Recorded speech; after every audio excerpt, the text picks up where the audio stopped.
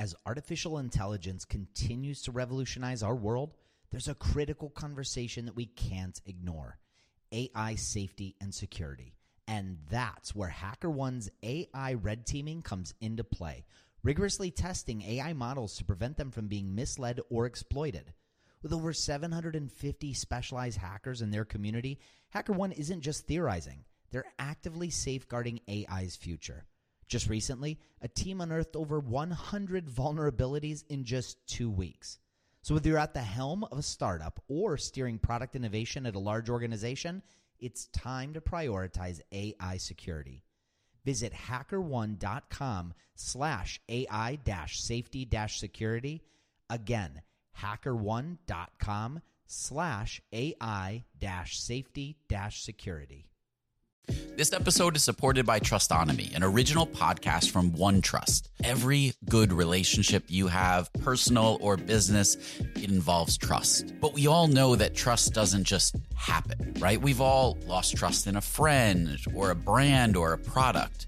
Trustonomy is a new podcast that looks at true stories from the past to understand how trust works and what makes it stronger and how to rebuild it when it's broken. Now, you know, I'm a sucker for a good podcast that weaves historical stories and relates it to what's happening today. So I thoroughly enjoyed this Trustonomy episode and recommend that you check that out as well. Search for Trustonomy in your podcast player. We'll also include a link in the show notes.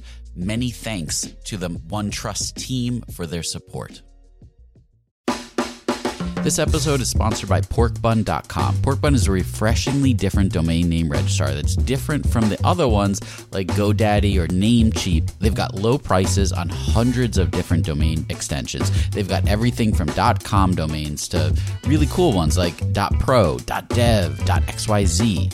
Every domain name at PorkBun comes with tons of freebies too, like SSL certificate, WHOIS privacy, DNS, URL forwarding, and hosting trials.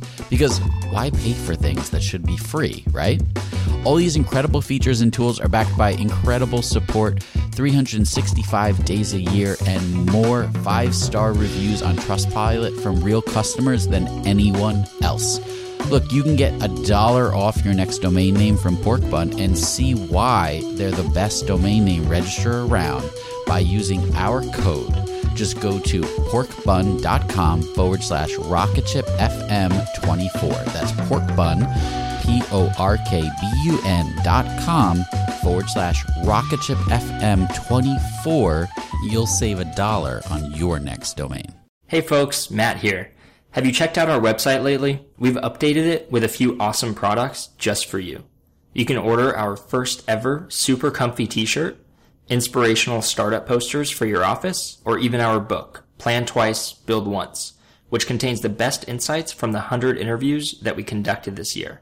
Not only are these products incredibly high quality, but they also help fund Joelle, Michael, and I directly. Our plans for 2015 are nothing short of hyper ambitious, and we need the help of our community in addition to our sponsors to continue bringing you 2 awesome episodes a week with the best entrepreneurs out there. If you don't like the sound of any of these products, you can also donate $10 or more to fund the show in 2015, and every dollar helps big time. Thank you so much for supporting us, and enjoy today's episode.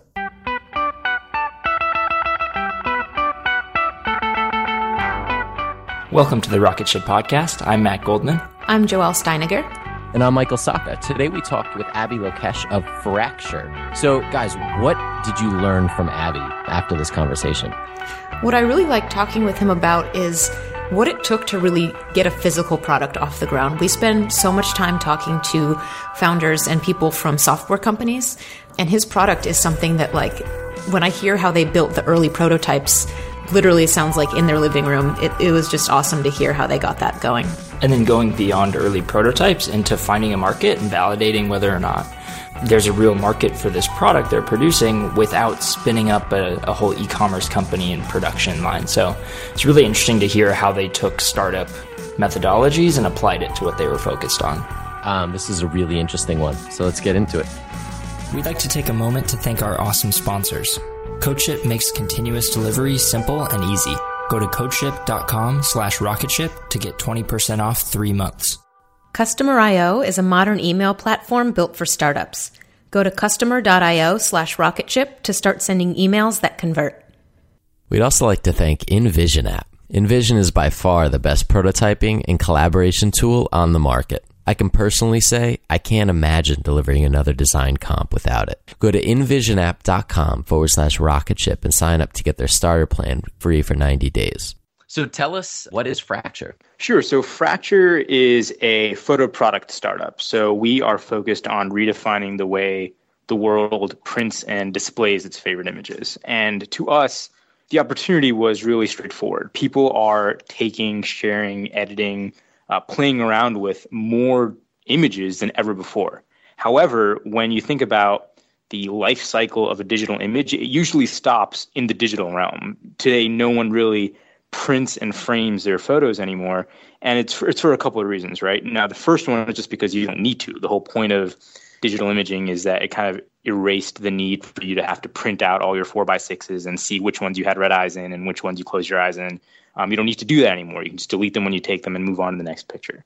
And what we really felt like was missing was, okay, how can we convince people that printing and displaying your favorite images is as easy and affordable and modern as can be, and it not have to be a distraction or a really cost-intensive, labor-intensive process. That could be something that could fit into everyone's really, mobile and busy lifestyle, and we could just give you guys a great photo product that you can, make the most out of. So why did you choose glass instead of going with a traditional frame route? So we really kind of look to glass as the natural evolution of the photo frame. So if you think about a photo frame, it's literally just a piece of glass that you stick a piece of photo paper behind and stick together with a mat and a overall, photo frame that brings everything together.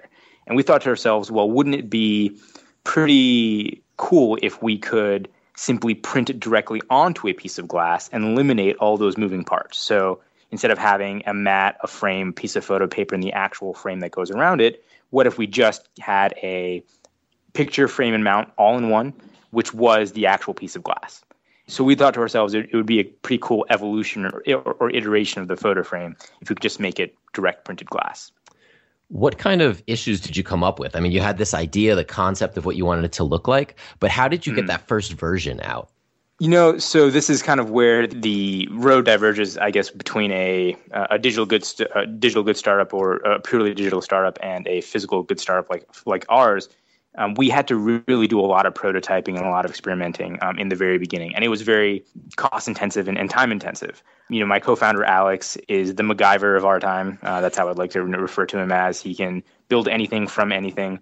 And when we first came up with the idea, we knew immediately that the only way for us to test the idea at all was to build a prototype. So we had to fund with whatever money I had. The startup job I had when I was in college, I gave him the money to, buy the first printer, build the first prototype, see if we weren't totally crazy, and see if there was something there that we could then further build upon and improve upon. So long story short, I gave him a very, very small amount of money, whatever I had, for him to go out, buy a printer, break it apart, force feed a piece of glass, print on it, and say, well, yeah, this is actually doable. Wow, that's really how you did it for the first one? That is how he did it. That's amazing. Yeah, that's how we did it for the first one. So when you're investing that much money and time into a physical product, you can do kind of quick prototypes with software or things like that to gauge if it's something someone really wants. How did you get like a really good fidelity version of this going and really test that the idea was going to work before you did any kind of mass production? It kind of goes hand in hand with how we were funded a little bit. So first and foremost, I gave Alex, I think it was literally like $700 of quote-unquote savings from college to create that first prototype, right? And we then had to give the eyeball test, our eyeball quality test to say, well, okay, this is something that we want to spend just a little bit more money iterating on and prototyping on. And then I went to actually my father and a small group of his friends to get our very first early angel seed investment. And our premise to them was, hey, listen, we've got this idea, but before, like you said, before we can really go big with it and invest all sorts of money and in machinery and overhead, we would like to test it a little further. So could you give us some seed capital to buy a little bigger machine, get some small shop space for us to actually tinker a little bit more? And like you said, it's not easy, and it's not exactly the shortest turnaround time, just because we needed to order small pieces of equipment, we needed to wait for results, we needed to prototype and tinker around a little bit. And all this is what Alex was doing for actually pretty much all of our second semester of senior year in college. There was a period of time, which was our last semester in college, where we were essentially trying to prove via getting that minimum viable prototype that this was something that we could actually go out and get further investment for and really test it in market. But there was also a certain amount of risk there, because we frankly didn't do a lot of market research testing or focus groups or consumer testing in the beginning. We showed it around a couple people. Everyone said, "Oh yeah, that sounds great," and we just took it and ran with it. And that's really where that risk was. So where did your first customers come from? So, our first customers, I pretty vividly remember this. They were friends and family, or friends of friends and family in September of 2009. And they were really our first guinea pigs. And at this point, we had built the very first rudimentary stages of not just the product, but the fulfillment process and the logistics infrastructure. And by that, I mean things like shipping and order fulfillment and order procurement and that whole thing. So it was a bit through word of mouth. We had a small but decent network where we asked people to place orders and test them and see if they actually received the orders and things like that. Because we actually had to invent our own custom packaging, our own proprietary packaging for the actual product. So there's a lot of things that were first-time endeavors in the early stages. What were some of the biggest mistakes you made early on that you had to correct? Man, where to start? I really think a lot of the mistakes simply originated from the naivete of it being both Alex and Mai's first time ever doing anything like this. And actually, as I'm talking about it, I know for a fact that the biggest mistake we made was not placing a focus on hiring the right people in the very beginning. And by that, I mean, we were so focused on getting the product out, building the production infrastructure, and simply getting the product out to market that we didn't focus on hiring. We didn't put the proper emphasis on building the web dev team properly from the ground up, hiring kind of a third leg on the web dev department that could scale with the production infrastructure. That was really important. And, you hear it all the time in business books about, finding the best people and getting the right people on the bus. But, it really hit us hard and slapped us in the face when, we're growing, but we didn't have the web dev team to really grow with the rest of the company. So this year, you guys have concentrated heavily on marketing. I'd love to hear a little bit about what you guys are doing, what you're experimenting with that's actually moving the needle for you. So the best way to start with that is what were we doing wrong before this year? And I think the biggest thing we were doing wrong was the fact that we were simply relying too heavily on the fact that we thought our product was cool. So we thought that word of mouth and guerrilla marketing and any sort of viral PR we got would carry us to this magical point of traction and critical mass where then it would just kind of snowball and our cost per acquisition would be really tiny. And what we realized was that was very incorrect and very wrong. Marketing is a science, and there's a process to it. And when we really started doing well this year was when we really started applying a formula to it and breaking down marketing into channels, saying, okay, well, what channels can we really gain awareness through? And surprisingly, one of the best marketing channels we've had is TV advertising. We were featured on a HDTV network channel called the DIY Network. You may have heard of it. Yes, yeah. So the producers of that channel called I Want That reached out to us about 2 years ago and said, hey, through word of mouth, we heard about your product. We'd love to feature your product on the show. You guys want to send us some samples? Sure. Cost us nothing but the cost of making the samples. And so we went ahead and sent them over. And a couple months later, we were featured on that show. And it just so happened that every time we've been featured on a rerun of that show, sales would spike. And we just simply tried to connect the dots. And we said, okay, well, listen, how could we make this a little bit more sustainable as opposed to just relying on random reruns of the show? Mm-hmm. So our marketing department decided, well, what if we create a TV commercial? So we worked with a fantastic video house out of LA called Sandwich Video. They've made incredible videos for, you name it, Google, Yahoo, Groupon, incredible startups, small and large and everything in between. And we created a TV commercial and we started airing it right around this time last year. And it's been the single largest driver of awareness and traffic to our site. And that in itself has kind of been a revelation that, okay, the offline advertising isn't dead and that it could work for us. And from there, it was saying, okay, well, that was one channel. That hit us at the top of the funnel. Now, how do we continue to engage these individuals? How do we continue to make them more loyal and come back? And so the marketing went from this really scatterbrained, let's just hope we get on Oprah's TV show or something like that, to, okay, we'll use TV advertising to get them aware of fracture. Then we'll use, behavioral retargeting ad networks to, show relevant ads to people who have visited the site. We'll use Google Ads, like you said, you saw fracture through, to work with relevant keywords. We use email marketing to convert people who've been users of the site. So it just went from being something that was really ambiguous to something that was a bit more of a process-driven engine. And that's really what we began to appreciate. And we're just scratching the surface of that, and it's really starting to pay off for us. How do you guys evaluate how well a TV ad works? That's the black box right now. That's the black box that we're trying to really crack open and understand, because it's difficult, right? One of the correlations we tried to do was, let's monitor our traffic, let's monitor our sales, and see if we could basically determine that when a TV show aired, traffic and sales went up accordingly. And we've really done our best to test different sorts of shows, different schedules of airing throughout the week. Surprisingly, we found out that weekdays are sometimes better than weekends. And, over the course of this year, we've really done a lot to try and, again, even figure that out.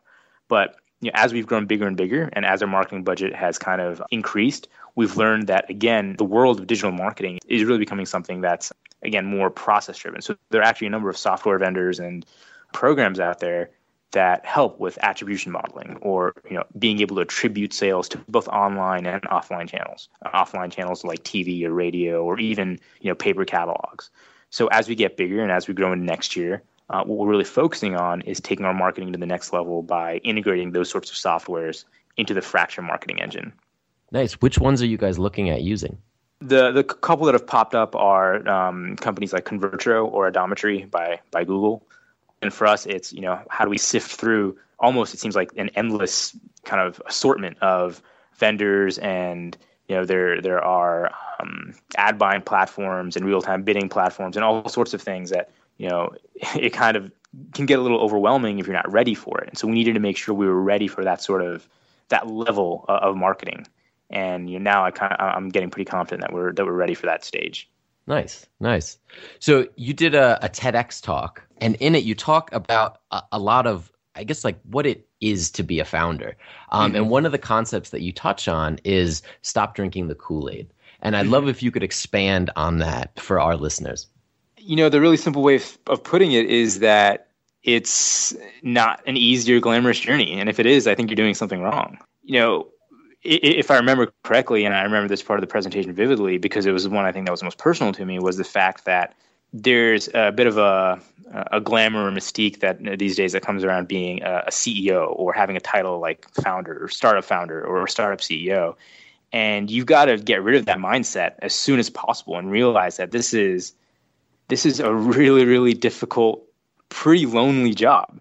And, if you're going to make the most of this opportunity, you have to just put your head down and get working as hard as you can, or else whatever fanfare, whatever elation that you felt in the beginning of giving yourself this title that really doesn't mean much, it's going to disappear really quickly, and you're going to be left with not much to show for your efforts. So, that presentation was, a little over 2 years ago. And, even till this day, it probably rings true as one of the most powerful sentiments that I keep trying to remind myself of, which is, it doesn't mean much if you don't really have that work ethic of wanting to start and build an enterprise on your own. So, and in that presentation, you kind of, it was a bit comical, I'm sure, but you described yourself as like the intellectual runt of your family. And that was kind of a moment when you realized you need some humble pie. And how has your family, how do they view what you're doing today?